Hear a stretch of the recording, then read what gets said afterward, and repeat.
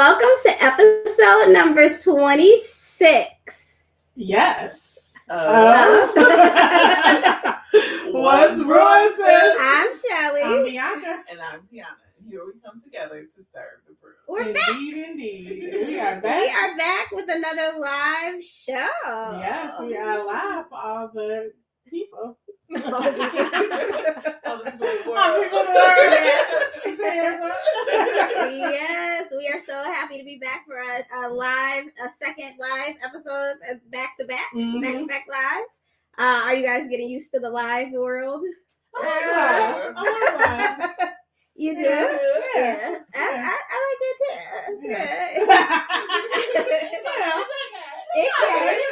It can be a little nerve-wracking at times, but Bianca told us all to breathe and God's with us. So Excuse our delay. We were a few minutes past that. yes. But we're here. Yes. We appreciate you guys coming. Yes. Yes. So, we have, first, let's recap last episode. Okay, cool. We had Keena on the show. Keena. She is so amazing. I love She that. is. Keena's energy is absolutely amazing. She comes with just knowledge and things that you can do to kind of offset things, the seasonal depression, making boundaries. So since then, I've been making boundaries. Yeah.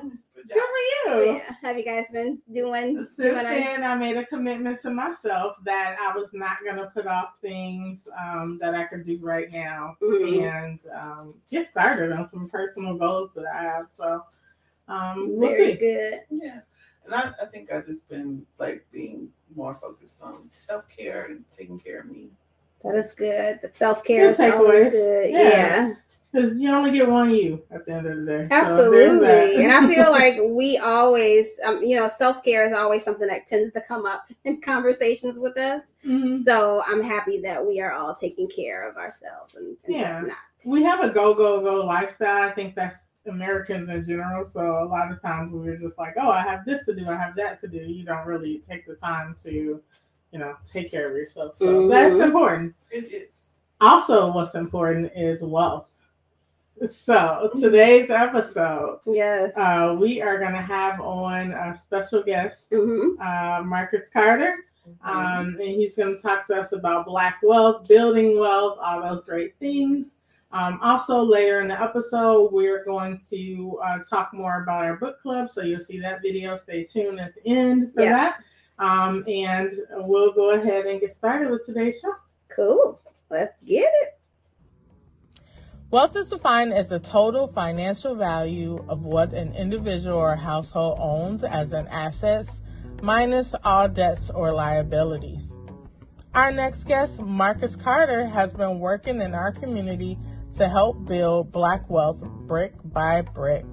2 years ago, Marcus formed the Black Wealth Builder.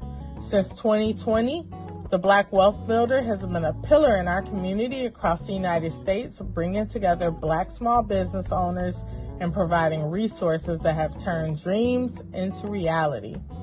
Through strategic alliances with small business standard bearers, the Black Wealth Builder continues to bring financial resources to propel growth efforts for Black small businesses.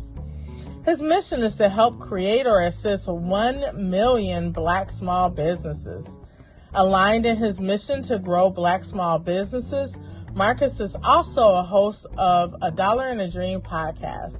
His podcast gives real-life accounts of Black small business owners across the world and their pursuit of Black wealth. These stories matter and light the path of us all. While some podcasts highlight where the heroes have been, A Dollar and a Dream podcast will let us know where they're going in their own words.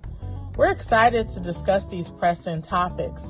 Brew Crew, please welcome Marcus Carter to the What's Brewing Sis podcast.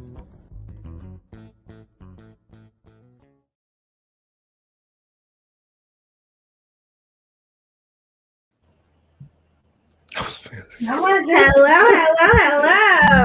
Good evening, ladies. How are you doing? Good. How are you?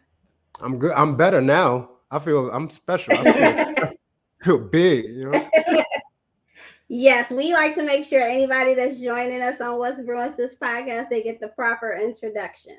Yeah. everyone's our special guest. Yes. So I feel good to add my name to the list. I'm gonna tell all my friends about it. We're happy to have you. Yes. So we're so happy you were able to join us today and be a part of this. We've been talking to you a lot behind the scenes about business and building wealth and all those great things. And we definitely want to bring that to our audience to share more. This is a very important topic to our community. But before we get started, we always like to start with some icebreakers. Just kind of break it up a little bit. Sometimes people get nervous. Are you nervous? No. No. I'm nervous for y'all, okay? Yeah, you know what? I feel like we can't shake you, so that means I'm trying to shake you up a little bit. All right. If I can. Let's see what you got. All right, let's see what you got. All right, let's see what we got. All right, so my first icebreaker question, what do you wish was illegal? It could be something ordinary that you think should be illegal. All right, y'all hitting out of the gate. What do I wish was illegal?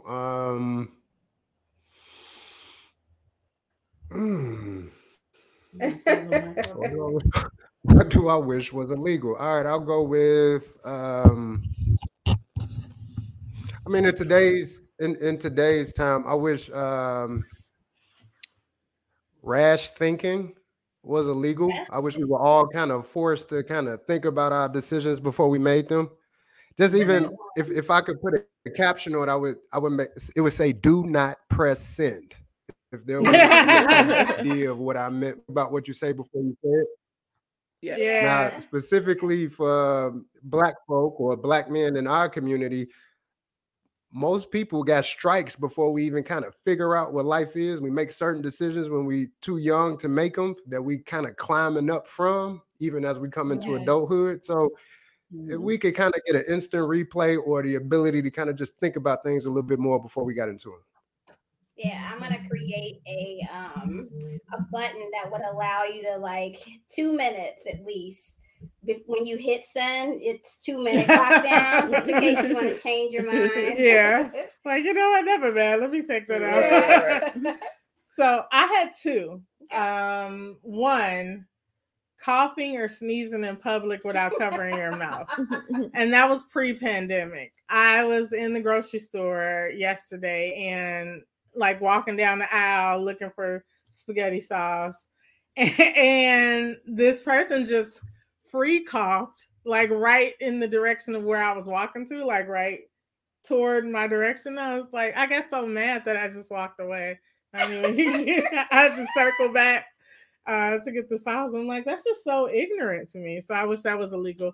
Two, thinking about building wealth, I think that it should be illegal for people under 25 to have bad credit or credit scores. I feel when you're 18 to 25, you're still figuring out money, credit, things like that, because it's not taught in schools.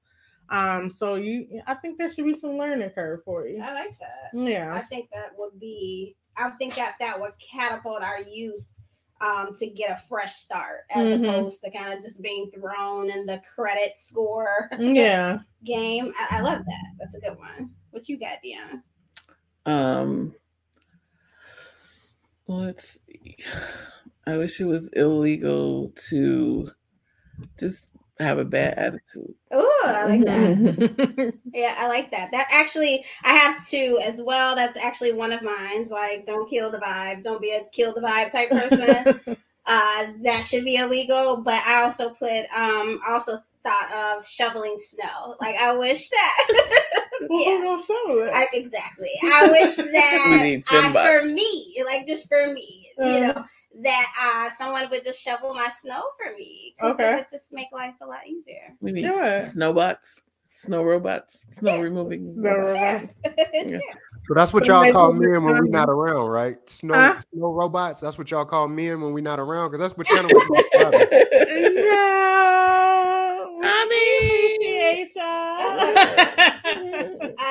Shy City Glide put, it should be illegal for my wife to take food from my plate when we go out to eat. I like that. Yeah, that's a good one. That should not be illegal. Why? Sharing is caring. Okay. And then Carolyn said, illegal to pay for an education or medical insurance. Yeah. Both should be free. I Oh, know I love Yeah. that one. I'm gonna clap that up. Yeah, air should be free. Agree with that. Education should be free. Absolutely. So Yeah. our next question is, what music do you listen to get hyped up? We'll let you take that one first, Marcus. Oh, here we go, showing age. I'm one of those Jay-Z tried and true. Now that's if I'm not listening to myself from back in the day when I was in my die-line mode when I had bars. But Die Spit Jay- bars like that. Jay kind of do it for me at all points in time. So even to a point, I don't remember times when I done been about to speak or been about to do something, and what more can I say was the track that would get me where I was going. Do you have a album somewhere? You know what they call them? Yeah, I'm lurking. Then that's the thing about the internet where you got to think about pressing sin. I'm lurking out there on the internet somewhere. Okay, Places I could go. We gonna Places I find could it. go If and we find had right it now. beforehand, it would have been in the intro. Like, Yeah. It would have. See, that would have really got you moving. For me, it's Chicago Juke music. Okay. Yeah, that's it. get hyped up. Absolutely. Can't sing that on here. No, not the specific ones that I listen to, but that definitely gets me going. I am a trap music queen. Like, I love trap music. Who's So, your favorite trap artist? oh man. Right now, Yeah. I'm probably going to say, oh, that's a good question. So, circle back on that one. Okay. Because I like to listen to a little bit of everything. I don't want to tell people I listen to Kodak Black. Kodak Black. We gonna fast up Kodak Black for you. Oh, sorry for Marcus that. tape, and we just go blast y'all. But if I'm going old, I won't call it old school, but our generation, I would say Bia Bia. And also Deion Sanders. His theme music is that song. Must be the money. That song too. Those two songs. Here I Too. Yeah, here I go. What about you, T? I would say probably it could be upbeat R&B. Okay. To get hyped up. Yeah, I mean, Okay. I mean, Say I what don't you really feel is gospel music. Some gospel Yeah, music. yeah. It could be. It could be Yeah. depending on what I'm getting hyped up for. Yes, Yeah. absolutely. Shy City Glide is trap music, I think. Yeah, he said he's in the 90s, yeah. That's Janelle said 90s rap and hip hop. Yeah. Okay, Mhm. Janelle. Yeah, we're dating ourselves. We're not dating ourselves. Yes, we are. No, we're not. It's okay. Yes, we are. We're fine wine, you Yeah. know? It's okay. The classics. The classic. All right, next question. What was the last goal you achieved? I woke up this morning. Right. That was really, really up there. I wasn't sure if it was going to happen, but then it did. So yeah, I'm gonna put that one. Okay. For me, it was I got my college degree and I launched my design business. There you go. For me, it would be I purchased my house last year, and I'm almost at the end of my degree program. So I'll be getting With it. my bachelor's degree here soon. Yes, so yes. yeah. I'll say I took on some new roles and responsibilities at work that I kind of wanted to do. We are so boring. Oh, I did more stuff at work. All right, last question. What hard time in life left you a better person after it was completed? Now I would say that one would relate to these children's. I think it's a little bit different for I think Black mothers for some reason, I feel like a light clicks when it happens for you guys, but then when it happens for us, it takes a little bit longer for it to click. So being able to navigate some things with them and have them still look at me like the Faja, that meant a lot. Single dad, so yeah, that's quite a ride. So flowers to everybody that's raising a kid by themselves. It definitely takes a village. That's probably one of the few times I'll honestly say I'm scared.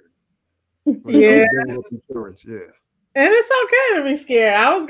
That's actually my answer as well. Being a single parent for some time definitely left me a better person afterwards. During the time, like if I could go lock myself in the closet and cry, it's hard when you're trying to figure out everything financially by yourself. You're trying to raise a person by yourself. You get given a person and like, now what? Now what you supposed to do with this person? So it's and like they're making their own decisions and doing things. At some point, yes, they start making their own decision and they become a whole person out here. And then you're like, stop growing up.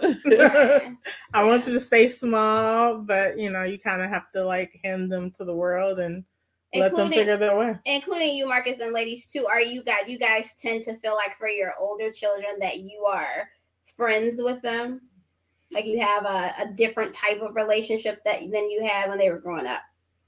No, to an extent. I would say we're friendly. I won't say like we best. Yeah, I still say like I'm not one of your friends. Don't call me bruh. Like, oh my god, that don't bother me though. It doesn't bother me to the extent that I feel like I have to like punish her, but it definitely bothers me. Like, where did we like? What happened to Mama? I'm like, no. There needs to be a separation between me and the people you hang out with. Don't yes. To still be somewhat young, I still feel like we moving and shaking. Yeah. To have like young people look at me like, come on, Dad, like I'm the lamest guy in the world, and only your kids can kind of do that. It definitely do something. I've never felt as uncool as I've ever felt as walking around with my kids. Yeah. Well, you gotta let them listen to your mixtape. They have. It doesn't matter. That makes it worse for them. Like, I was just trying to be. And how old are your kids?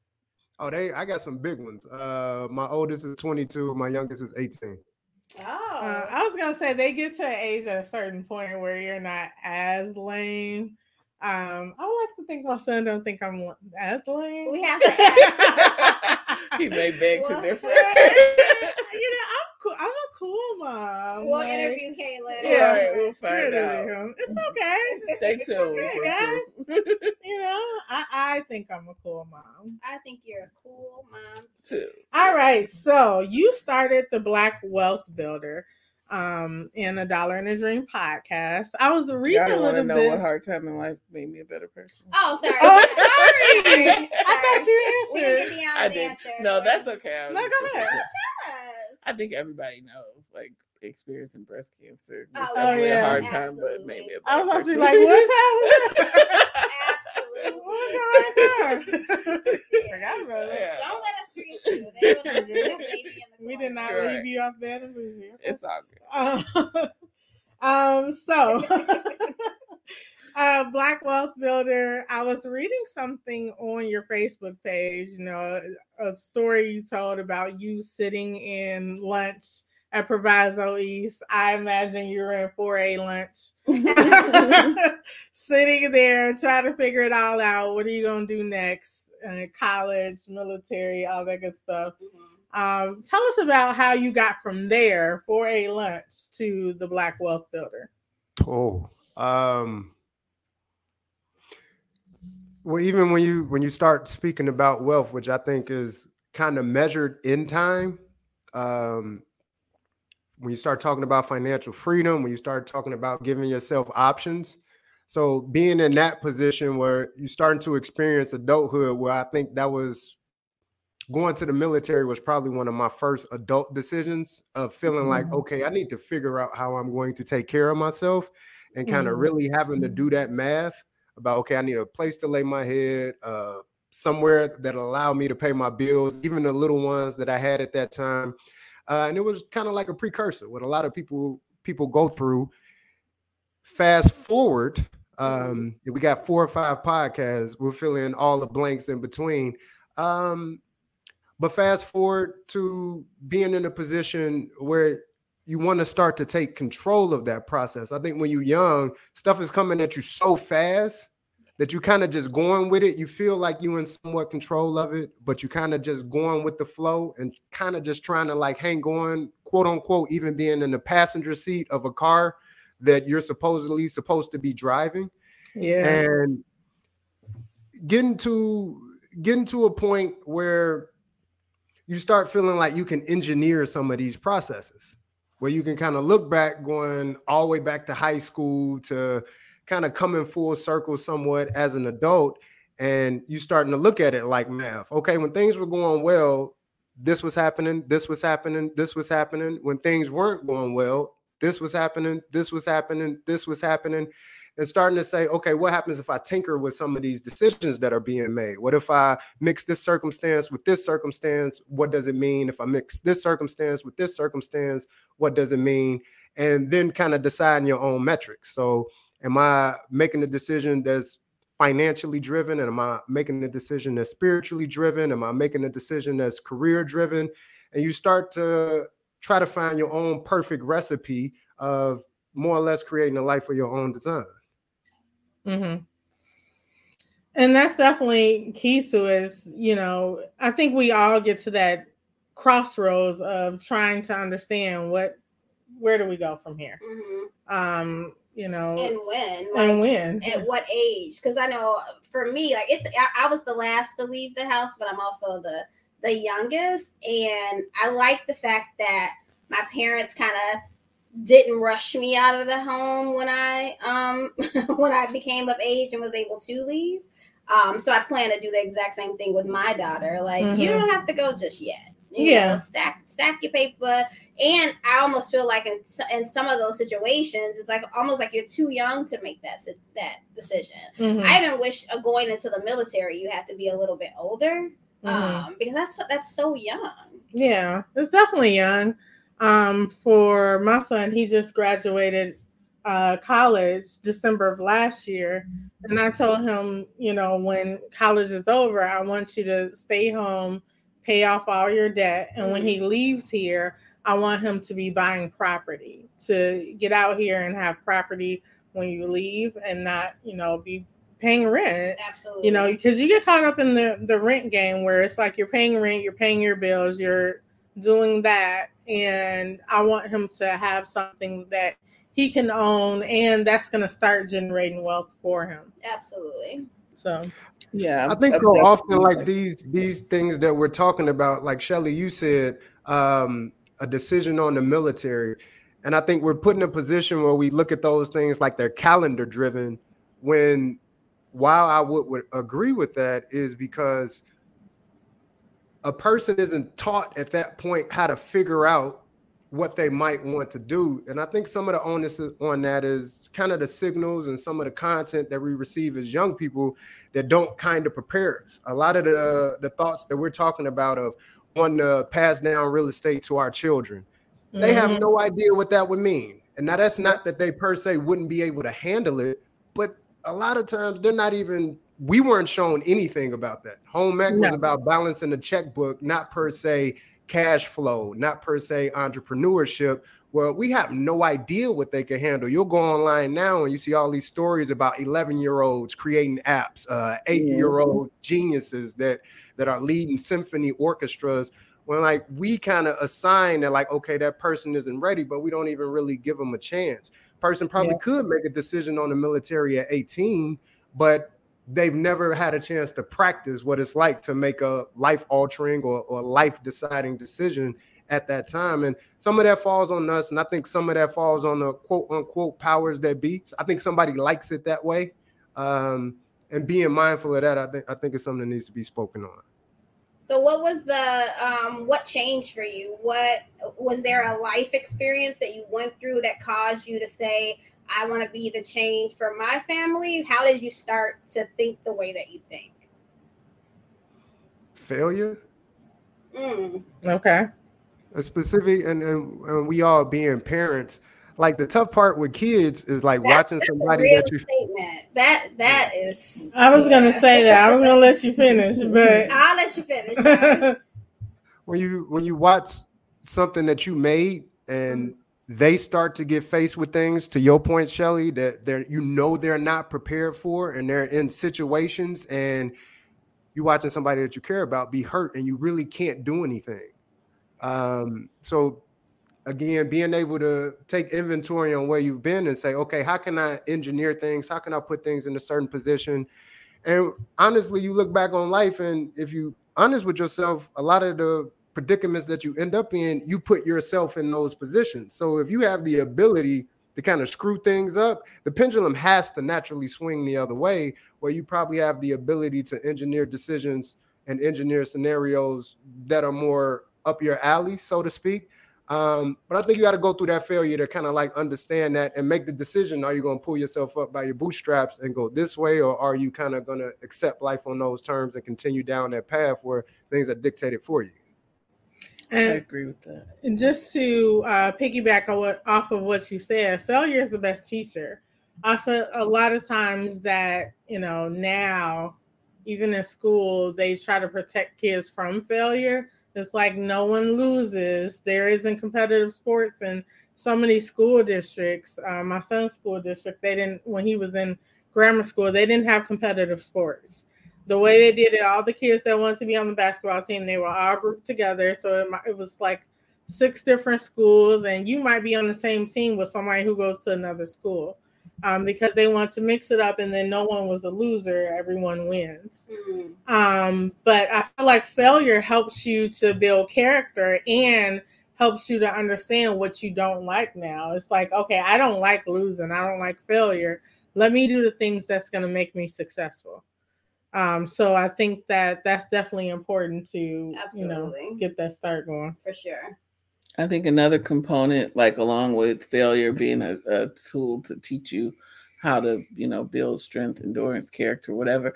Also, we have to add exposure to that, because I think a lot of things that we've said thus far, or in general, is like we weren't exposed to this, or we didn't know that. So making sure that, this generation, which I think in a lot of instances, they do have a exposure to a lot more things just because like the internet alone, but making sure that we're part of their experience and that they are exposed to the things that we didn't get exposed to at an early age is also, beneficial in their future success. Absolutely. Especially with business, like you ladies probably know, and I know, the original idea that we had about what we wanted to do to grow our business or start our business, that's not what we're doing right now. It's been a constant trial and error. So to Deanna's point, you have to kind of get comfortable in that space where like, I'm just going to tinker with it until it gets right. And then to be able to take the chances and take on the challenges, you have to have a particular appetite and an understanding that like, this can't go well, but that may reveal what I needed to know. Yeah. And even with going to what Deanna said about exposure, I said before, like growing up in Maywood, like being a business owner was never something that I was exposed to or that I even thought was possible. If you went down my block, my neighbors worked at the post office. I'm just going to go down each house, post office, Loyola, a nursing home, a factory somewhere close to Indiana. Like that's where everyone's blue collar, everyone, worked regular jobs. And it was even told to me, okay, once you graduate, you go to college and you get out here and work. Or if you don't go to college, you get out here and get a job. It was never, hey, what do you want to do? Do you want to start a business? Do you want to, do these things? So it was never anything that I thought of. Until I was older, because in my 20s, I started to realize, like, I don't want to do this. I don't want to work for someone else, and I don't want to build wealth for someone else. I kind of want to have that. I want to be on the receiving end of being the person who gets the wealth at the end of the day, and making the decisions. So I think it was like a slow roll up until we, really had that conversation. that we started, getting into business. So yeah, there's nothing worse to me than sitting in a meeting and talking about figures and the bottom line and what your projections are for the next year, and knowing that I'm only getting a small percentage of that. Like those conversations are so extremely hard to have and sit into. And it's like, let's have a town hall. And, we're talking about, all of these numbers, but you only see so much of that. So the entrepreneur game for me is just, it's I can never go back. I never see myself going back. So I think if you have a hunger for this, to be an entrepreneur, I think that you go for it. Yeah. And if you don't, it's totally fine. People grow up and they want to be nurses, they want to be police officers, and that's fine. Doctors. And we need those great people. Thank you. Yes. I need cashiers. It's okay to be a cashier if that's what you are comfortable doing. It is okay. And being an entrepreneur is not the end goal for everyone, and that's fine. Yes. I want to touch on a comment from Tape's International Enterprise, who stated there's a deep disconnect between the old generation and the new. And how do we fix that gap? What are your thoughts on that, Marcus? Information. It's a simple answer for anything. Like, if you have, the more information you have, the more of an opportunity you have to make an informed decision, whether you're going to make the right one or the wrong one. But the more, give yourself more data. And the same thing that we're talking about right here. Like, as we get older, we have more data. Like, our palette is expanded. We have more experiences to kind of help us figure out, hey, is this the decision I really want to make? Or am I being driven by emotions? Is this money driven, so on and so forth? And kind of even going back to the last question, we never kind of shed light on the fact, like, you go to college, and college is supposed to be this spread your wings moment, but they kind of just sit you down and say, pick between these majors. They don't say, okay, how can we harness whatever your inner ability is or the thing that you like to do? They just say, pick between these, and you kind of think about it and say, who wins if we just kind of go to a place and kind of, from a life standpoint, they're like, pick between these professions. So it's kind of creating a system, a factory, whatever you would like to call it. Well, we're not making any decisions at that point. Right. How does one find their passion? What's your passion, and how did it come about? I think a person's passion, or even when you start talking about business and being able to monetize a passion, I think you start with something that you can do very, very well, or that comes very natural to you. I like to say something that you can do with minimum input that allows for maximum output.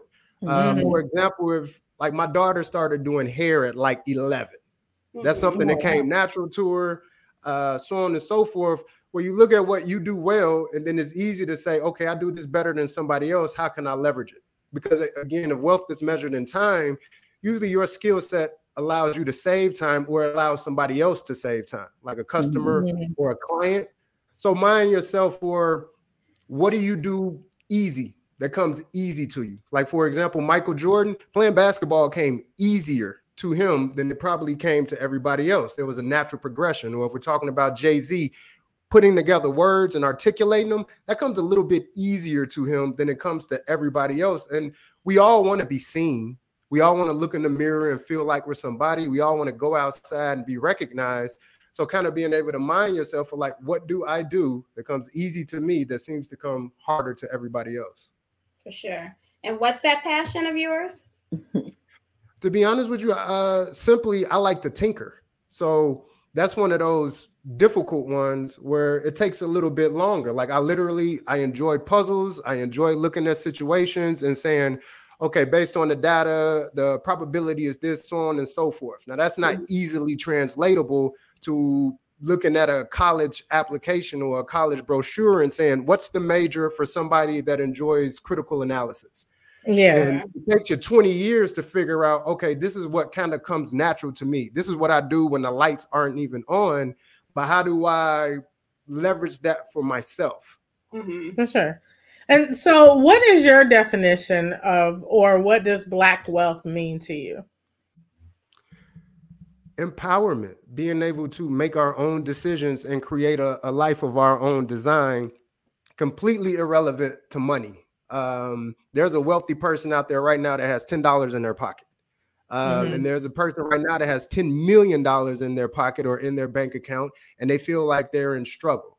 So if you're looking at that with a practical application on how you might be able to measure wealth, let's say a person's can generate $5,000 a month, or it costs $5,000 a month to be that person.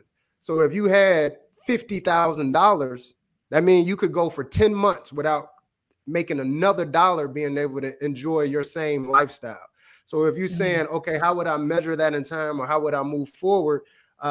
Being able to take your own personal lifestyle, what does it take to have that lifestyle? And then how long could you go if another dollar ever came in? And that kind of gives you a timestamp.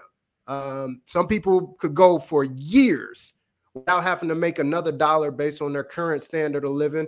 And then some of us, unfortunately, you've heard the check. Some of us couldn't go 2 weeks. Yeah. And that kind of goes to what my answer was.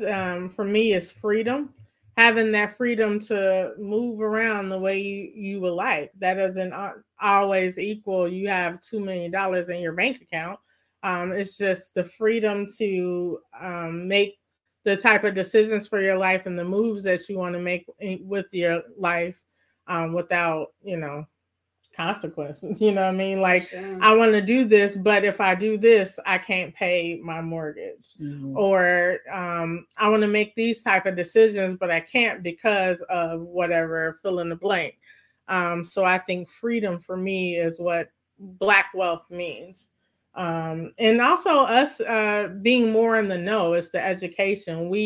I feel like we're catching up. We're a little behind the 8 ball, and we're starting to catch up to learning about real estate, to learning about being an entrepreneur, to learning about even something as simple as saving money, something as simple as 401k. Like, if you would have asked me at 21 about a 401k, I'm like, no, I'm not putting my extra money over here. Like, no, I need that money right now. Not really knowing, about that and life insurance and all those great things. So, absolutely.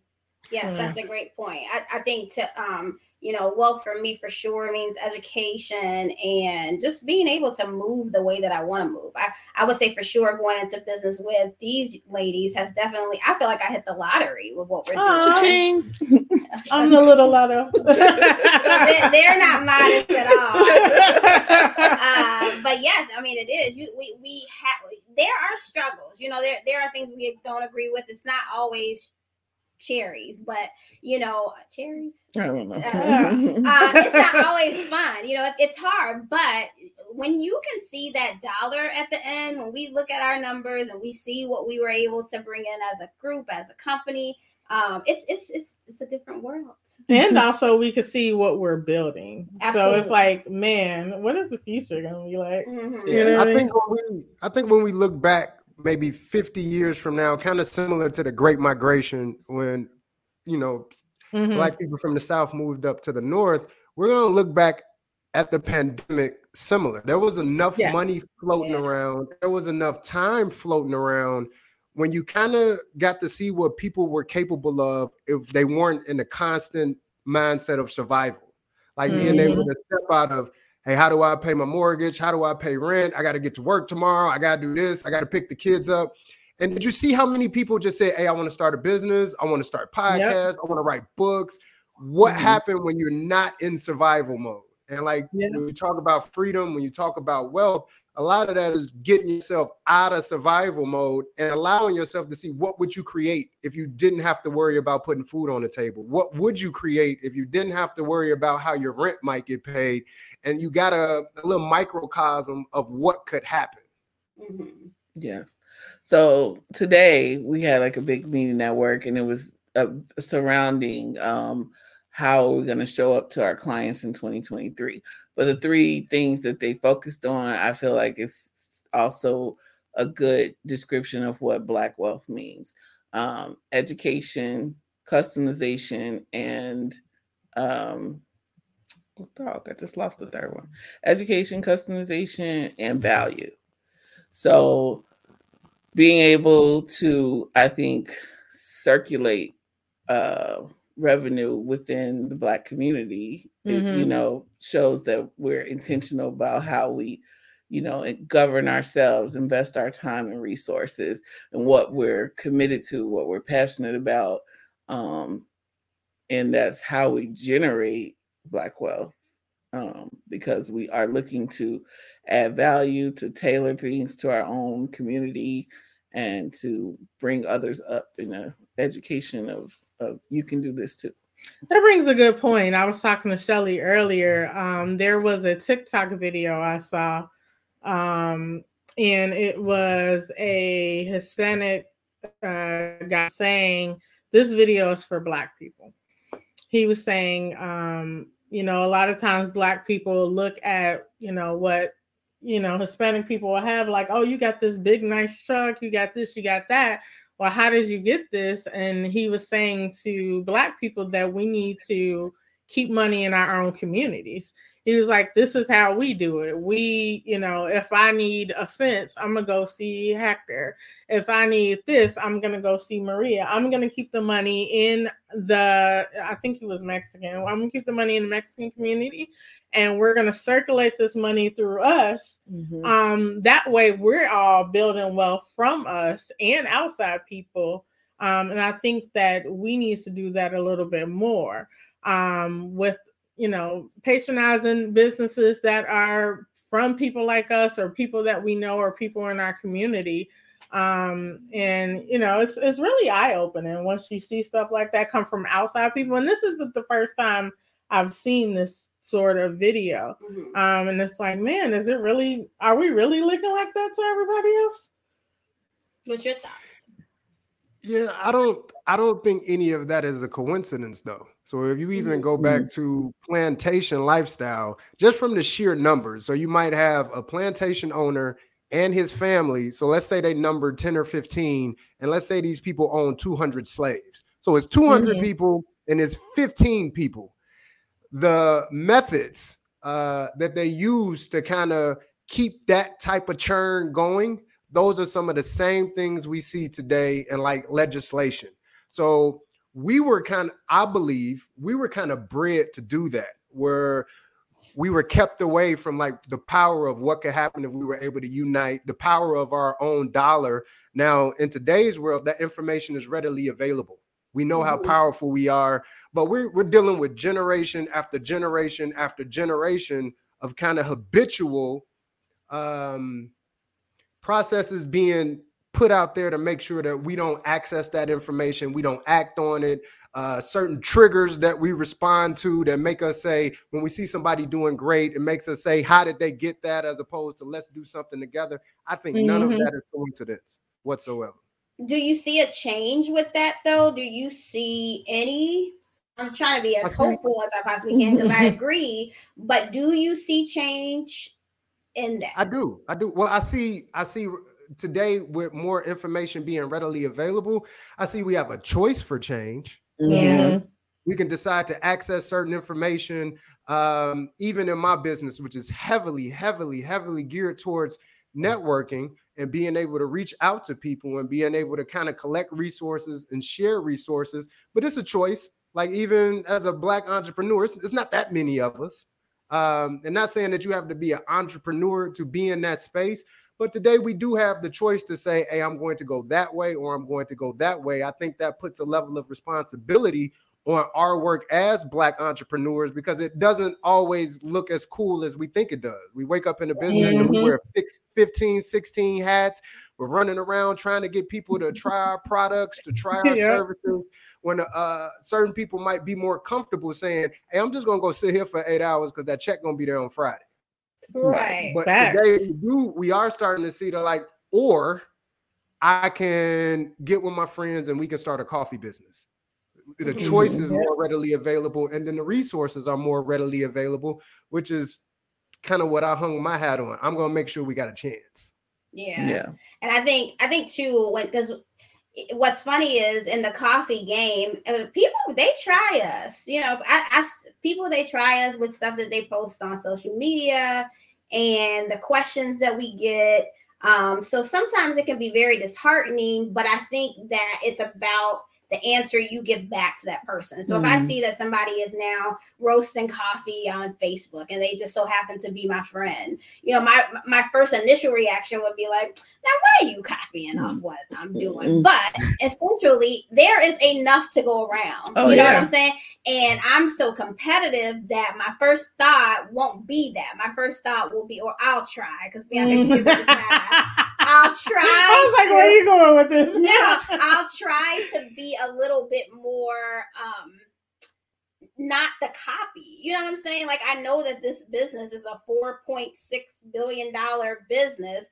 That can't be your first reaction. So I think we can't, on the opposing end, be as defensive, as it would, Yeah, it doesn't bother me if, well, some people say, for somebody to copy you is the biggest form of flattery. Yeah. So if what I'm doing inspires someone else, even if they want to do the same thing, like we said before, you can share the ingredients. It doesn't mean it's going to taste the same or look the same or have the same outcome. So I don't mind if, and there's also nothing wrong with a fair game competition, whatever. It could be friendly competition, whatever. Yeah. But I think if it's coming from a place of if there is some negative vibe behind it, or you're trying to be like, oh, if they could do it, I know I could do it better, or whatever. It's like, come on, game on, whatever. Yeah.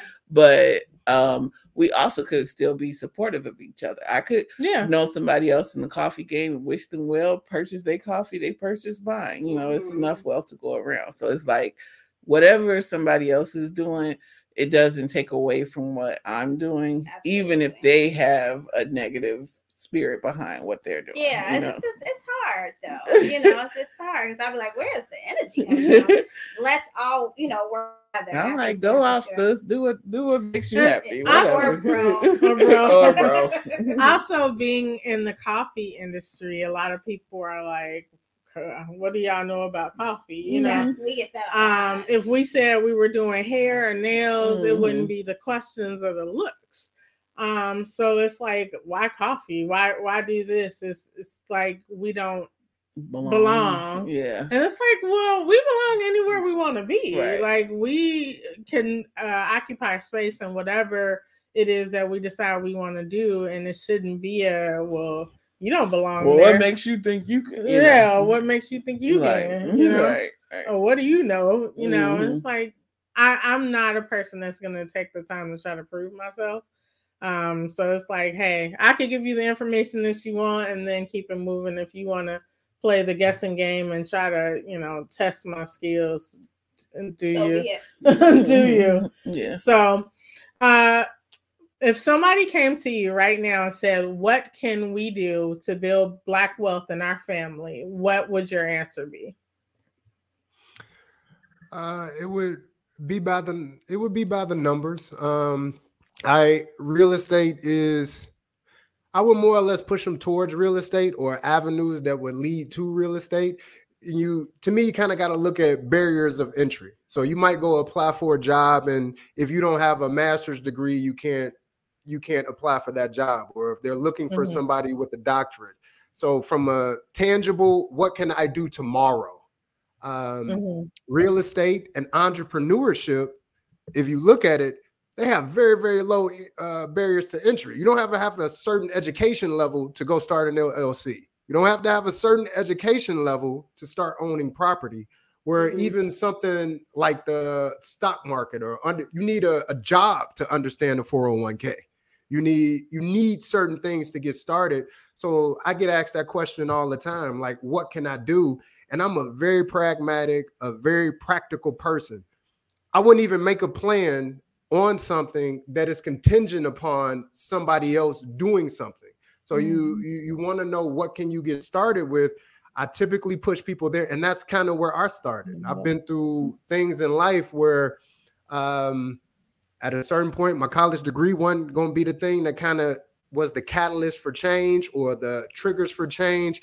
And I ended up in real estate because when you look at that application or you start looking at what are the opportunities out there, there was no education, criminal background, what's your credit, or anything like that. If you have the time, the energy, and the chutzpah or the ambition to do it, you can just go do it. Similar to an LLC. Go to illinois.gov and they will tell you, okay, you got a business once you pay that $155.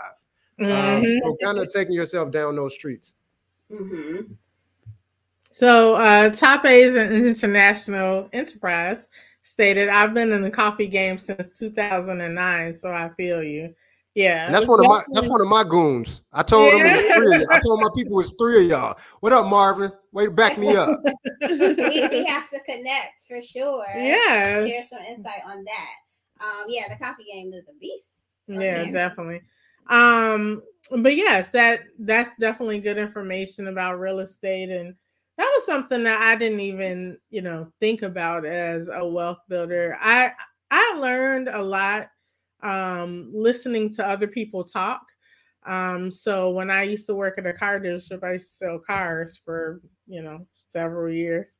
I was, did you? All right. So I used to talk to people and just listen to them. And like some things that just stuck with me, there was a family. The mom was an interior decorator. She had this business for like 30 years. She was set to retire. And her daughter opened her own interior design, interior decorating business. And, this one was very successful. Her husband was in some other business, and they were just talking about passing the business down through the family and stuff like that. And also I learned about real estate through another client. They were saying how they flip houses, or they'll purchase real estate, sell it at a profit, and use that money to do this.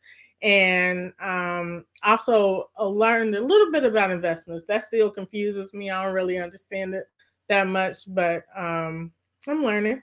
Yeah. Now, even when I sold cars, I used to think in the back of my head, what do I do once everybody has a car? Like, what do I do once I kind of figure it out? And I had ideas of real estate at that time. And to me, one of the things that's not going out of style is having 4 walls, especially in Chicago. When a hawk is out there, it's never going out of style. So the way people move around and being able to kind of like follow patterns. I think I usually use the example of it's very difficult for the average person to, in one sitting, probably to understand the stock market. But understanding that, hey, if you build a factory right there, the people that work at the factory are going to need somewhere to live. Those are very, very, very simple concepts. And those are the same indicators, same drivers in the industry like real estate, like a 3rd grader could figure them out. Yeah. And definitely during the pandemic, it started to get, I made the mistake. I won't say mistake. I purchased a house at the tail end of the pandemic, and it was crazy. So I think so many people during the pandemic realized, I don't like where I live. I don't like where I work. And everybody started making changes. Getting divorced. Everybody started quitting, getting divorced, buying a house. Yes, it just, turned over a new leaf for everybody. But out here trying to buy a house, I was outbid 7 different times on 7 different houses. That's a good question. And what about the pandemic changed you? Yeah, that is a good question. What about the pandemic changed you? To be honest with you, it emboldened me.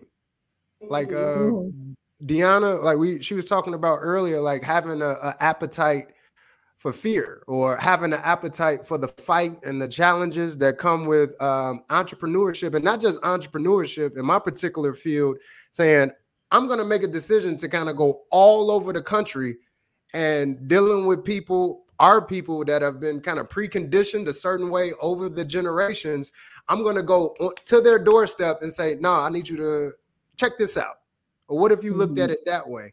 I think the pandemic did that. It gave me the resources and the time to kind of get into the information to feel confident enough to do that. I am a realtor, so I enjoyed the hell out of that during that time of how it was and how easily it was to move real estate. But again, I would focus on that was at a point where people had resources and they had time, and their natural predisposition was to go improve their living situation. And it created a lot of windfalls, and it emboldened a lot of people. A lot of people have been renting all their life. And then during that period of time, they said, no, this is hard, but I'm going to go try this out. This is hard, but I'm going to go do this. It emboldened me, and I think it emboldened our entire race, I believe. I think so. That was definitely, I was laughing because that was definitely me. I kept quitting. I was like, I don't want a house. I don't want to buy it. I hate this. All right, I'm going to go look at this house tomorrow. Y'all want to go with me? I tried to warn her. I'm like, the process can be, endearing to say the least, like all the paperwork and being asked for the same paperwork over and over again and all that. But I'm like, just do it. Just push through it. It was one, I don't know if both of you were there. I know Shelly for sure. I think you were there too. We went to go look at this townhouse. They went with me and we got there and it was a line like the Jordans were released. And I was like, what is happening here? I was like, I don't even want to be here anymore because I'm not going to get the house. It was a line up the block that neighbors started coming out looking like, what's going on? It was embarrassing. I hate it. I'm glad that you stuck with it and you kept pushing through it. Yeah. But I'm glad I didn't get that place anyway. Right. So there. But this is a great segue. You were talking about you're traveling all over, going to people's doorsteps. Tell us about the Black Wealth Builder. The Black Wealth Builder was established and continues today to be a standard bearer as far as providing information about the resources that are available to Black small business owners, and helping businesses articulate themselves to give them access to those resources. Real estate business, you would be surprised to know just how much money is out there, how many resources are out there, and they're looking for people to give them to. If you went online right now and just looked up the amount of grant funds, the amount of capital that's available that goes unspoken for, because of simple things like a person that runs a successful business, but they run everything through their personal checking account as opposed to starting a business bank account. So being able to kind of arm ourselves, I like to say all of these things, we weaponize business. Being able to say, okay, if I articulate my business this way, and I'm not talking about doing anything different. I'm just talking about going to a bank, making a $100 initial deposit, showing them your articles of organization, showing them your EIN, having a business bank account, and doing the exact same thing. And then going to a bank and saying, okay, what's available to me? It's so many things where like you would think they were basic life hacks that powers that be, you'd be surprised that we don't know. So I made it my mission to travel all over the United States to bring Black small business owners together and just giving them these basic nuggets.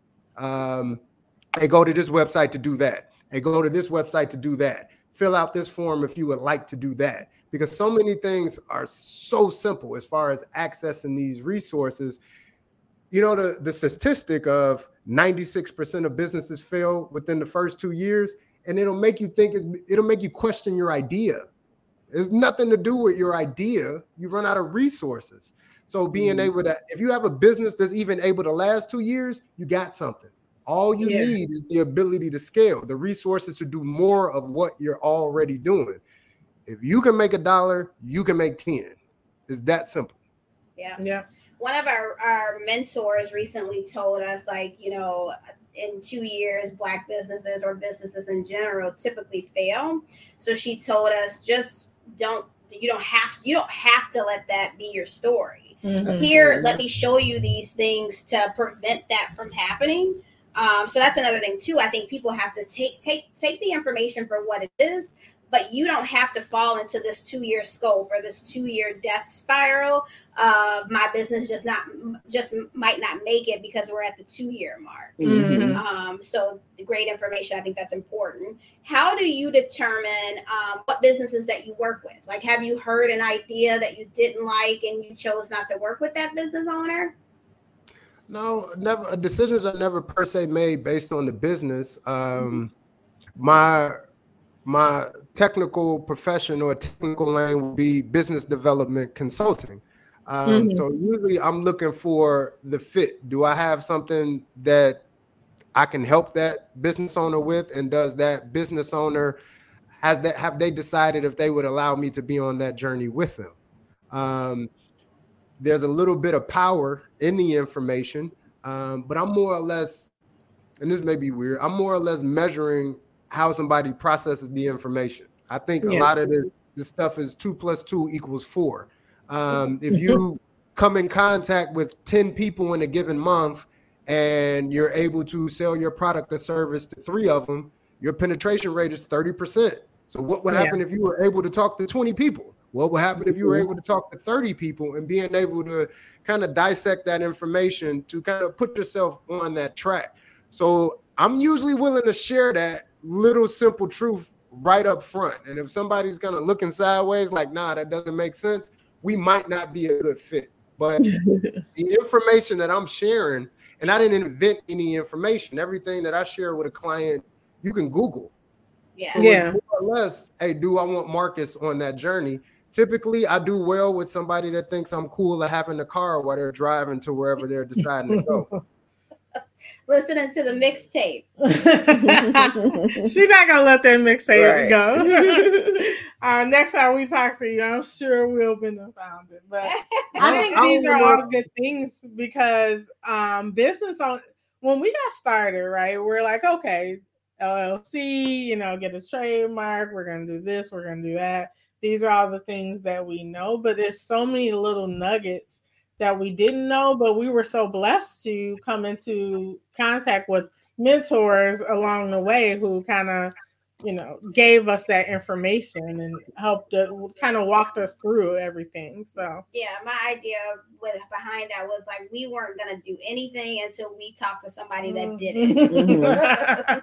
Yeah, they say experience is the best teacher, but you can also learn from someone else's experience. So we've been blessed with people that say, hey, let me tell you what not to do because I did this, it didn't work, or I learned this the hard way. I don't want you to have to experience it the hard way. I'm going to just tell you straight out, so that's a blessing that, because I've also had the experience where I've worked at a company or something. I asked somebody a question and they didn't freely share the information because they feel like, well, I had to struggle, so you got to struggle, and it's like that mentality. I do not understand that mentality. And you do find that a lot, especially, unfortunately, in our culture. It's like, I keep sharing this video that I saw with Just Hilarious with people. Like, she did a video. She said that, she went to a friend or someone she knows who started a business, and she said, hey, like, what did you do to get your business started? And she was like, oh, it was some long nights, it was very hard. She's like, I understand that, but like, what did you do? Like, it's what like, steps I did prayed, you take? I kept praying up and just did what I had to do. It's like, okay, but tell me specifically what step did you 1, do? 2, 3. And she was saying how hard it is to get people to share that information because they feel like if they had to struggle, if nobody gave them the information and they had to figure it out on their own, why should they give you the sauce? And it's like, but there's room for everybody. Absolutely. There is money to be made by everybody. There is not one sneaker company out here. Nike has Adidas to listen to, Puma, Skechers, whoever. There are there's not one of anything out here. Everyone has competition. And it's okay. Yeah. And even to add to that, be like getting away from some basic truths. Well, like if you're having a conversation with somebody, and this goes for any business, from a lemonade stand to Apple, being able to focus on what's really making that business go. And I think this gets swept under the rug. You talk to some people and they'll explain to you what they did to get their logo, but they don't explain to you how you get a person to, as a business owner, how do I get a customer or client to take the money or the credit card in their wallet? How do I get them to put it in my wallet? And that conversation don't come up a lot. And that's kind of the crux of business. We'll go through, where did you fill this out? And what's your website look like? And what's your marketing plan, but the very, very basic step of how do I get the money in their wallet to go in my wallet? How do I get the money in their wallet to go in my wallet? What's that dynamic like? Which can even be broken down as simple as relationships. Like, what do you do if you went out on the town one night and you wanted to engage somebody or meet somebody? You don't go up to everybody the same way, but there's a process that takes place when you try to get somebody's attention, when you try to proposition them for something, and you try to influence a buying decision, so on and so forth. And I think a lot of that gets skipped, and it turns into that kind of pushback or feeling like somebody doesn't want to give you information, but a person hasn't properly articulated or pat themselves on the back for what they just did. When I get a client, I got them to take the money out of their wallet and decide to put it in my wallet. So there's a value proposition. There's a transaction that takes place where I'm giving particular information, particular services, or a particular product, and I'm delivering a strong enough value proposition where whatever I'm trying to get for that information, a person says, that's of value to me. So that simple concept can influence what you should do for marketing, who your audience is, where are they? How do they like to spend their money? Do they like to spend their money on social media, or do they like to meet you face to face? These are things that really, really are important to keeping the business going, but not a lot of business owners are having that conversation. And that's where the anxiety, getting overwhelmed come from, because you'll put all this money into building a website, getting a brick and mortar space, how to get a grant, how to get the money for this. And you never sat with like, okay, how do once I get past my friends and my family, how do I let people know about what I do, why it's important, and why they should pay me for it? That part. Definitely. That's everything that we're going through. Topaz International Enterprise stated the Black community believes that once I got it, it's mine and mine alone. Do you agree? I think I would say sometimes when things don't go the way we would like them to go, we rationalize why. And sometimes we make decisions on what that is. Now, I personally consider a lot of that nuance. I think being in business is a journey. So it's just where you are right now, where you'd like to go, and everything in between is just kind of details in the story. So I think when it doesn't go well, or even some of the things I just brought up in my last answer, if you're not focusing on the mighty dollar or being able to follow the money, you're gonna say it's because they didn't like me. It's because of this. It's because of this. And typically it's not that deep. Like, think about if you go buy a jacket or a coat, or if you go buy your kids dinner. Like, a lot of us hate McDonald's, but it's a reason when time is tight, we sit in that McDonald's drive-thru.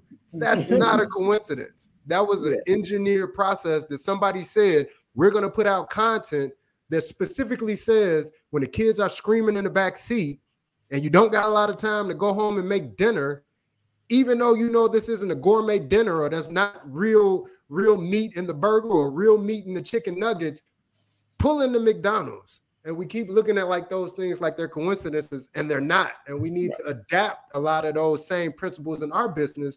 And a lot of that comes from just understanding your audience and understanding who's buying, which should be the most important, should be the sun that all of our businesses revolve around. How do my buyers want to engage my product? What are they willing to pay? Why are they paying that? When do they feel like doing it? We got to eat, sleep, and drink the people that pay us. For sure. You know, when you said that brought up a good point, huh? I said, when do you sleep? That brought up a good point, because I was watching the history of food. It was like, it's about different food companies, and I saw a little bit of McDonald's, but more about frozen food.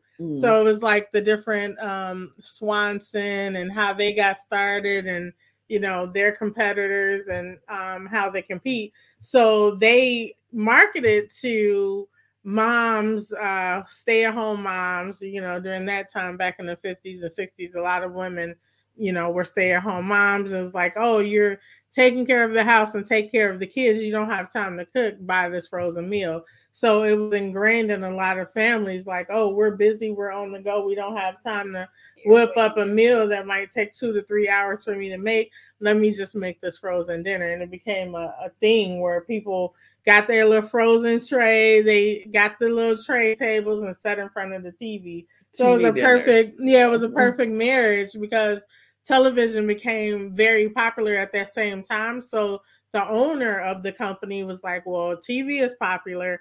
We're trying to sell these dinners as a convenience. Let's marry it to TV dinners. Mm-hmm. So that's perfect. And that's Food That Built America. I watched that too. Food That Built America. I couldn't think of the name of it. B is infringing on our nerd moments. I thought I was the only person who watched Food That Built America. I see. She's doing her research. But it's funny she brings that up. Like a lot of the products that we, like Apple, for example, that we think are these huge companies, like you look at something like the iPod. That wasn't some scientist in a back room that said, I'm going to create a music player. That was Steve Jobs liking to run around California. But at that time, we had CD Discmans. And you remember if you walked around, the CD would skip. Yeah. So the revolutionary product did not come from somebody saying, I want to change the music industry. It came from somebody saying, hey, when I'm running around, it would be cool to run around and not have a CD skip so I can enjoy music while I'm running. And voila, the iPod. So simple solutions to problems turn into the biggest businesses in the world. Mm-hmm. Yeah. Same for us with coffee. I mean, we don't want to change, the coffee world. We don't want to change the taste of coffee. It's not about reinventing the wheel. It definitely is just about making it an easier process for people to get better quality stuff. Yeah. And also, I don't want to have to go here for coffee and go somewhere else for food. Because that happens a lot. The major brand that I sometimes patronize, not as much anymore since I have my own coffee. You go there for coffee if I'm out on the go, and it's like, I don't want anything that y'all have to offer food-wise. Now I have to go somewhere else because I'm on the go and I don't have time to get back home to eat. I have to get to where I'm going. You know what I mean? So we kind of wanted to marry both of those together, which is Cafe Coco Luscious. And I think that's one of you ladies, whether it was thought out or not, to me made one of the smartest decisions that any business owner can make. I feel like I did the same thing as well. Business is hard, and you walking in a lot of dark rooms with a blindfold on. So it's like a double darkness. At the very least, you can decide to open a business that kind of caters to your own personal likes and dislikes. Mm-hmm. So you ladies being, hey, I know what it's like to go in a coffee shop. I hate the food assortment. I hate what the coffee tastes like. I'm around people where I'm understanding their likes and dislikes. Okay, let me create a solution in that space.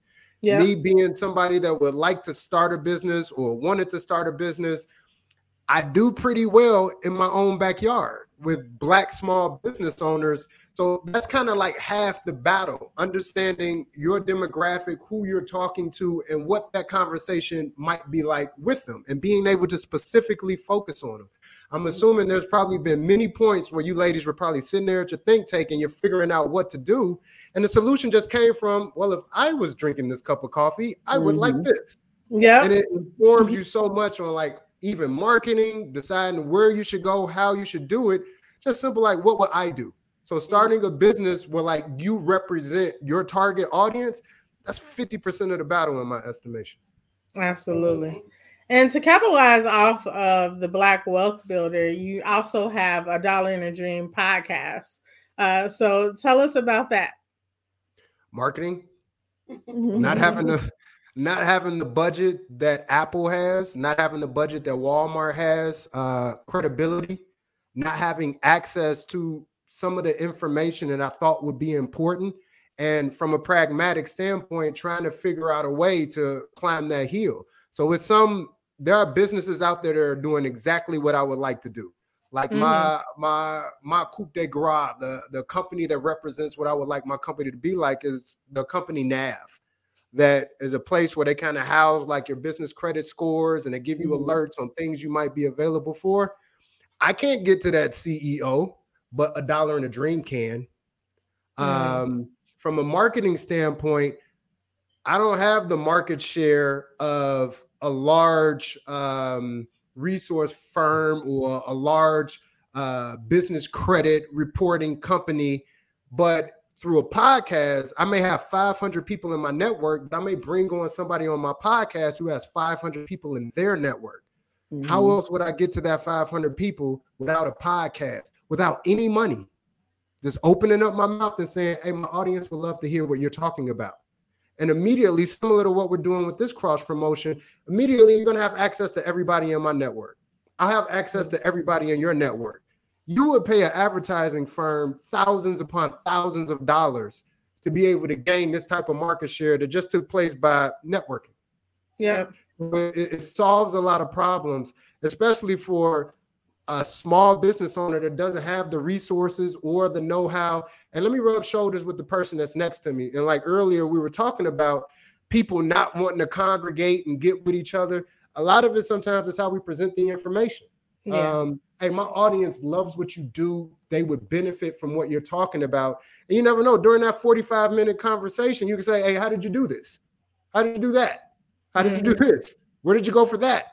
And you get access to that person and audiences in a way that probably never would have been possible without it. Yeah. I mean, it's a really great podcast, and it lets, the business owners talk in their own words about their business. You had a lot of great guests recently. Three ladies in particular. It was on your show. I think they're talking about us. But it's definitely fun doing your show, and I got the opportunity to check out a few episodes. Yeah, absolutely. Yeah. I've loved all the episodes, but there was one person, I forget his name, but he was just talking about marijuana, cannabis. KJ, I owe him some information. KJ is coming, but yes, I know you're talking about. But yeah, the whole networking thing is like, you can see what guests that we've had on our show to maybe invite them onto yours, and same with the guests that you've had on your show. But absolutely amazing show. Yeah. It was definitely good to talk about business. Yeah. And, I feel like it was definitely a learning lesson, also listening to other business owners, because you realize that you're not in a small bubble as you think. There's so many other people out there who have lived the same experience and been through the same experiences, even though they may be in a different industry. So it's good to get that information from others. You know what I mean? Yeah. And it allows for the opportunity to network and meet like-minded people who are looking to be intentional about how they govern themselves and circulate the dollar in the community and all that. We can all help each other build together and grow stronger. And y'all all probably know those days that we have where we feel like the sky is falling. And a lot of times what's overwhelming about that is that we feel like we're the only person that understands. Yeah. So my company, we've been to 11 cities in 2022. And it is so comforting to know I can walk in a room completely cold. The only way these people know me is from an ad on Eventbrite. And to find out that that person is going through the same thing that I am. They were looking for me the same way I was looking for them. And again, a lot of times with business, it's just like turning on the light in your lighthouse. So people can see you from all over. And you'll go to the same thing you do in Chicago, you'll do in New York. You'll do in Charlotte, you'll do in Atlanta, you'll do in LA, you'll do in Las Vegas, you'll do in Phoenix. And it can be overwhelming because you'll be scared. You'll say, okay, do I want to jump out there like that? Do I want to make that investment in myself, in my business, without being sure that it's a return? And a lot of times those small entrepreneurs will get laughed at. That lady that makes some cookies and everybody in the church likes them and she's wondering, should she start a business? There's a lady in LA that has cookies for her church too. And you can link with them. And if one person likes it, 10 people will, and giving yourself access not only to the resources, but just that information, that confidence of, yeah, this works. I'm going to go take my business down to Atlanta. I'm going to take some cookies down there. And guess what? People in Atlanta like cookies too. People in Charlotte like cookies too. Similar to you ladies, they like coffee too. Yep. It's all about that networking at the end of the day. What are you looking forward to in 2023? Complete. Can I curse? Oh, I'm not gonna curse. Yeah, you can curse. Complete fucking domination. You're taking over the world in 2023. Deanna, I think you I'm gonna keep circling back to that comment you made early about being kind of upfront and facing that fear. We're like, all right, the worst that can happen is I fail, but I'm gonna set the goal that I want all of it. I want every single piece. I do the work, and then you do. I have traveled all over the country. People get it.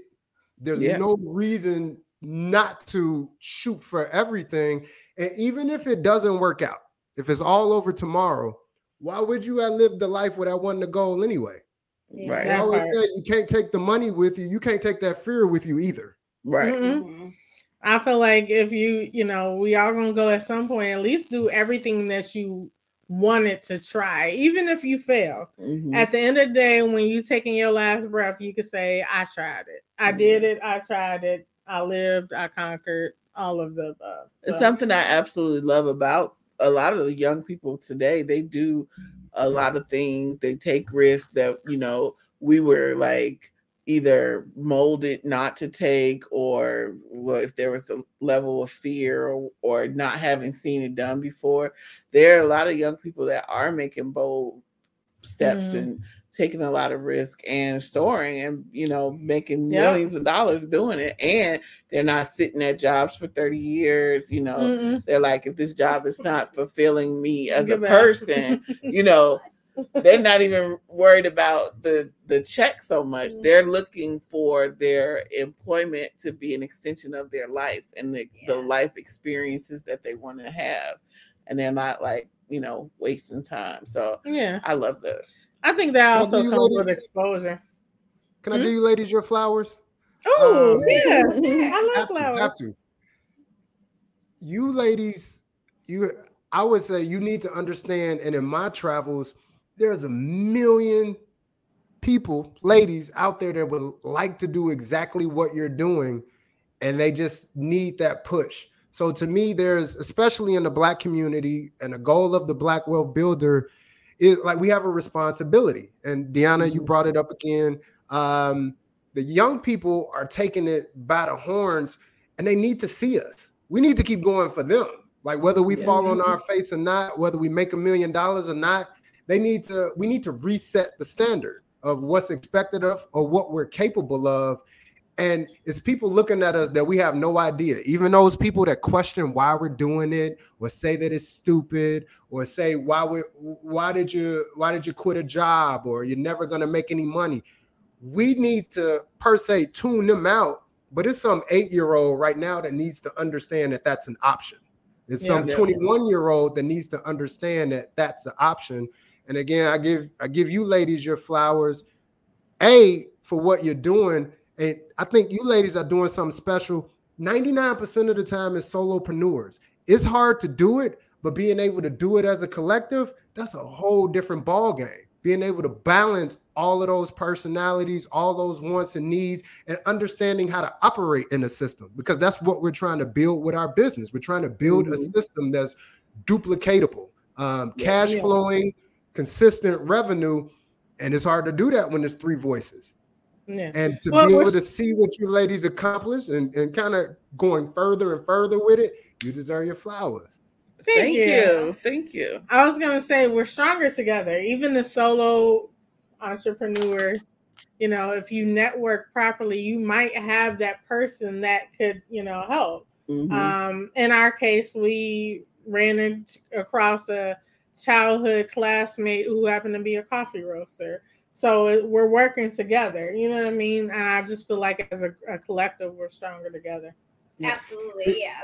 We've attended several events too, where it's like I would feel maybe a little intimidated to go up to someone, but Deanna would be like, "Yeah, no, we need to go talk to this person." Same with, we have our very first pop-up coming up. I tend to be a little bit more shy to start off with and kind of push them to go before me, but I need them, by my side to help me, talk and navigate through conversations. But if I have to slide in somebody's DM, that's right. She don't mind. Does your barista prefer to be the Wizard of Oz? Because I saw the picture, I'm like, that's. Is it? Is it MJ? Is it who I think it is? Are we Yes. allowed to? Yeah. Tell him I said hello. We Tell him I said hello. He's just known in our conversations as the barista, the brewer. And like we, He tells us That's I'm not a him. barista. yes, he often tells us now that he is not a barista. He knows nothing about it. But he is he's our He's a coffee roaster. roaster. A roaster, We're yeah. gonna have him on the show soon because we talk about him enough. But we talked to him last weekend and he said that he's gonna be on the show. So Yes. Tell him I said what's up. We will for sure. For sure. That connection, and a lot of times too, what tends to happen, especially with people that have grown up in our neighborhood, they're like, "Oh, well, I didn't know that he was." Da, da, da, da. But it really is just a matter of what kind of like showing what you're doing to people by us posting it on Facebook, and then somebody sees it and they're like, "My brother," or whoever does X, Y, and Z. So yes, you have to have a friendly attitude when it comes to networking. Yeah. And we are building that networking bridge. Yes. I want to ask you one thing, Marcus. Do you follow anybody? Like, do you have a mentor? Do you follow somebody that helps you along your path? Well, whether you ladies like it or not, you've become mentors, and I think Get out of here. That's not fluff. I'm a salesperson. I can lay it on thick, but like, no, I really, really mean that. There's something to be picked up from everybody, and kind of the point I'm making with that is, I've been lucky enough to be able to craft my business where my business is literally running around looking for people just like you. So the stories that I hear, these amazing journeys, these amazing uplifting stories.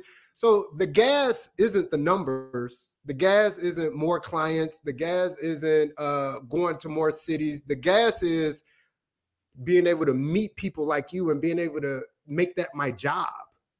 And the information, everything that my company is built on, I pick up stuff from, I pick up stuff from everybody. So tomorrow, if I come across 20 businesses, there's going to be somebody or something that we talked about. I'm saying, oh yeah, by the way, I heard somebody told me that, and it was kind of this. So to give a shameless plug about the other half of our cross promotion, I listened again, and you guys went through, okay, this is how we pick the flavors, and this is what goes into it, and the BU like light cracks versus a hard crack versus hard crack, and how it produces this.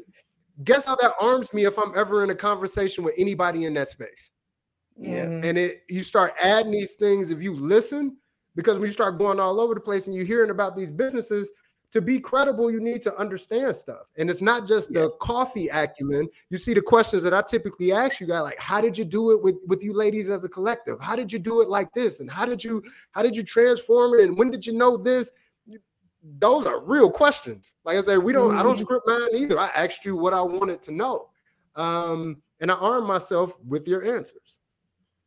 Well, Marcus, to give you a few flowers back, I think it's great that you not only are taking your, talents and abilities to build wealth for yourself, but that your passion is to build others and to be like a catalyst to propel a small business in the Black community to its greatest heights. So that's something to be said as well. Yeah. So we also tip our hats to you, sir. Absolutely. Yeah. And you don't understand the magnitude of what you're doing because it is much, much needed in our community. There are so many people, like you stated, the lady that sell cookies at church. There's so many people out here that are doing things, but they don't know how to take it up to the next level. Mm-hmm. So they just stay in this. I'm going to be the person that sells plates of food out my house, which is great. Your food tastes good. Step it up to now I'm going to open my own business. Yeah. And a lot of people don't know what to ask, so they don't ask anything. They don't know who to ask, so they don't ask anyone. Mm-hmm. They just stay where they are. So your business is much needed in our community to be that bridge that people could learn from and walk across to get to the next level of, success. Another shameless plug, but again, I listened to the stuff that you ladies say. You mentioned that kind of the idea for your business came out of conversations as you all were just being there for each other and kind of going through things. Yeah. And you really just walking out something that you wanted to do with friends. So I take the flowers, but then at a certain point in time, I feel like I'm cheating, where I get to wake up in the morning, and on most days when somebody going to work, I'm catching a flight to Vegas or to Atlanta to go to a conference room to hang out with a bunch of people just like you and me. Yeah. And it took a lot of work to do it. Where you asked me earlier, well, like, okay, what do you feel like you're good at? Well, I'm good at tinkering. So how do I translate being good at tinkering into a lifestyle that I like, that allows me to make the money I would like, that allows me to be around the people that I would like? And if you think about it, once the stuff pops, like how you ladies were, hey, that started from just hanging out on Friday nights. Mine started from like, man, it'd be dope if I got to travel all the time and got paid for it. And I got to talk to people about tinkering, which is what I feel like we do when we talk business. Like, how can we get this thing to pop?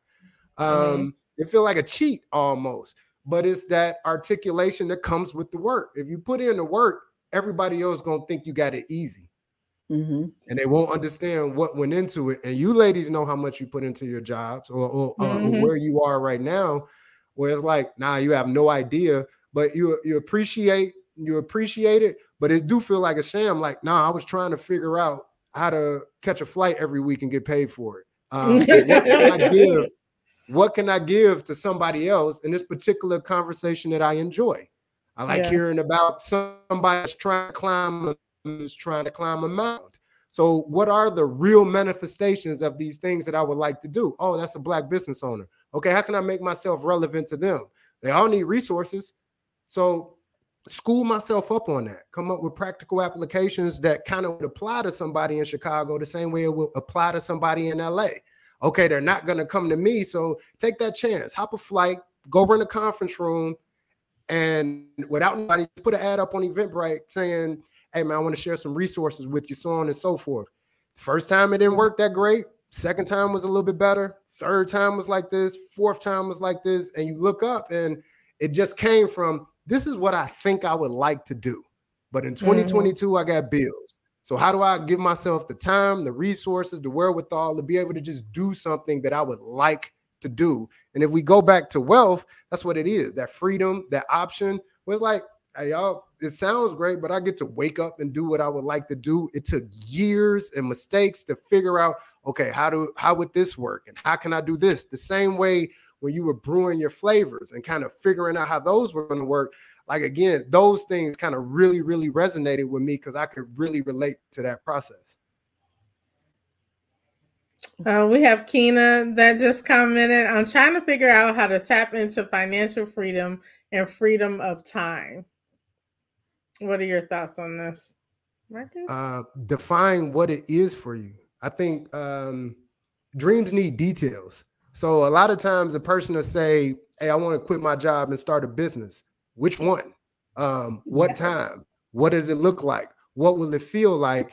And we kind of take it for granted that it's daydreaming, but like write that stuff down. And the stuff will end up being really practical. Like I would love to be able to get up tomorrow at whatever time I like. I would love to have at 7:00 on Friday nights to be able to do this and kind of bring it back into practical terms. But to do that, you take an inventory of your own thoughts, your own things that you would like to do.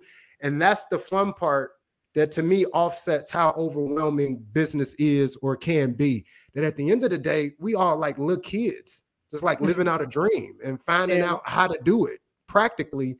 So take all the good that come with it, since we always taking all the bad, and get in super, super detail on what that moment would look like for you. And eventually you're going to come out with something practical that don't seem so overwhelming, where tell yourself the exact dollar amount when you make it, or tell yourself what you're wearing, where you are, the moment you make it, and it gives you somewhat of a roadmap.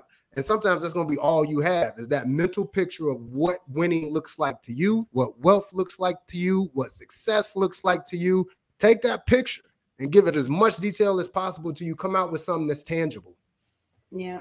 Sounds like me on a beach. It sounds like manifestation. Absolutely. Me on the beach while the money is being made. Yes. And being able to be free to do what I want when I want it and how I want it. Absolutely. So Bianca, you could take a thought like that and just work it backwards. So you've been on the beach before.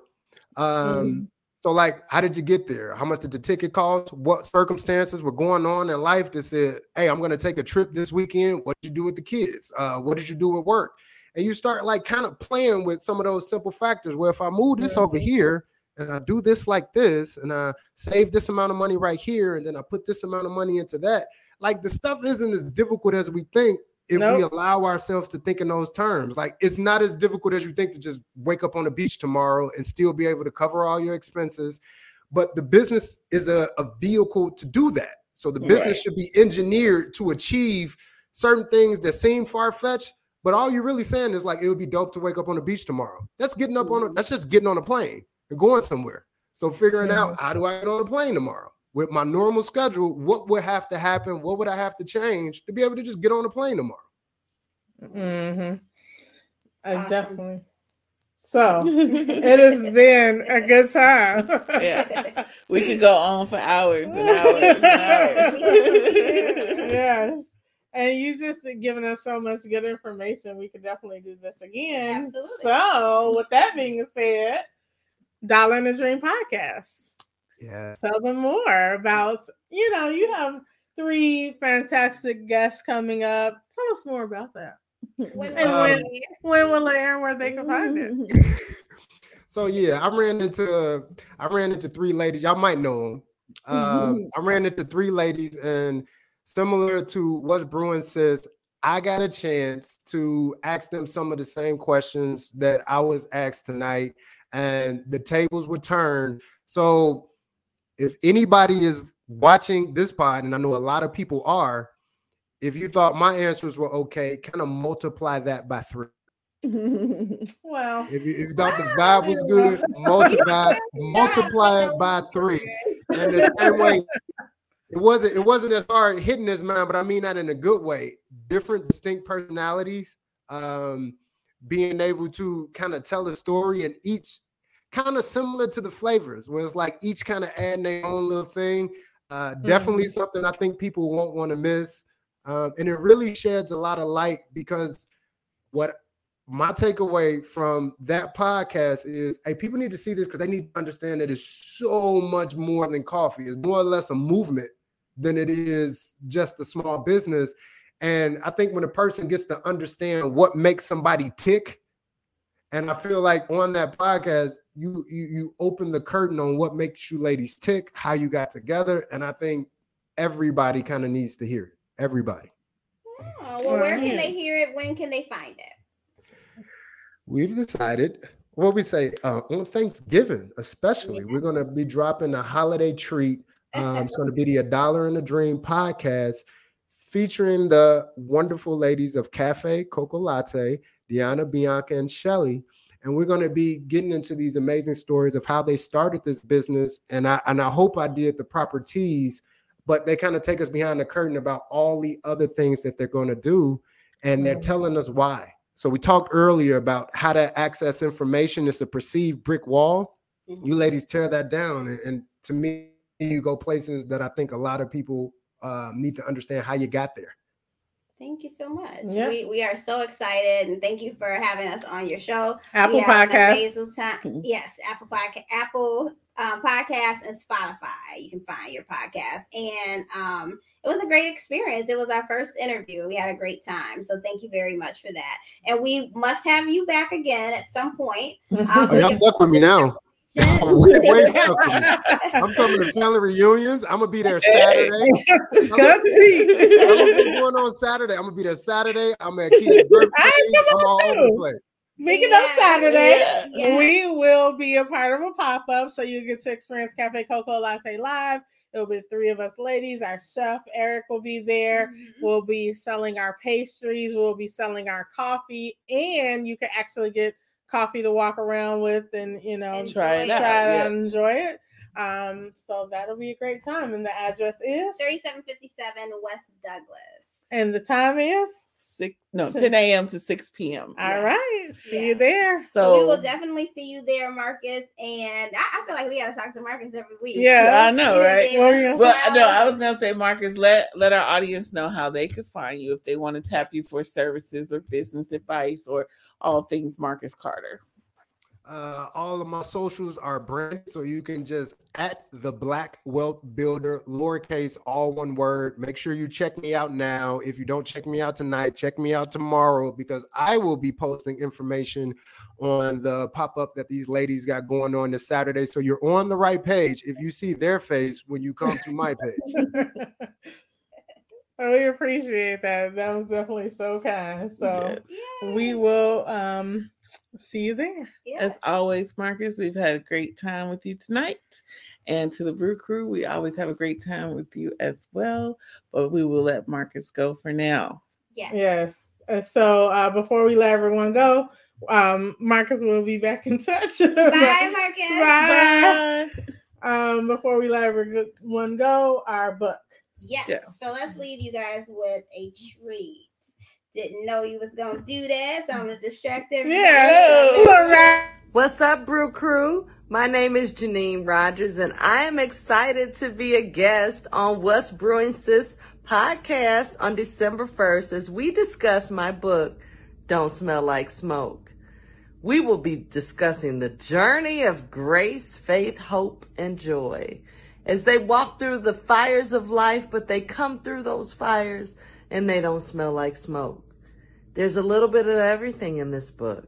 There's some laughter, there's some joy, there's some drama, some juicy details. You may even shed a tear. There's poetry and even a self-reflection journal at the end for you to go through your own personal journey. I invite you to get your book now so you can read it and be ready for the conversation. Go to don'tsmelllikesmoke.com, put in the code Cocoa Latte for 20% off, and join us on December 1st as we talk about Don't Smell Like Smoke on What's Brewing Sis podcast, available on YouTube and other streaming platforms. I hope to see you there. It won't be the same without you. Hey, guys.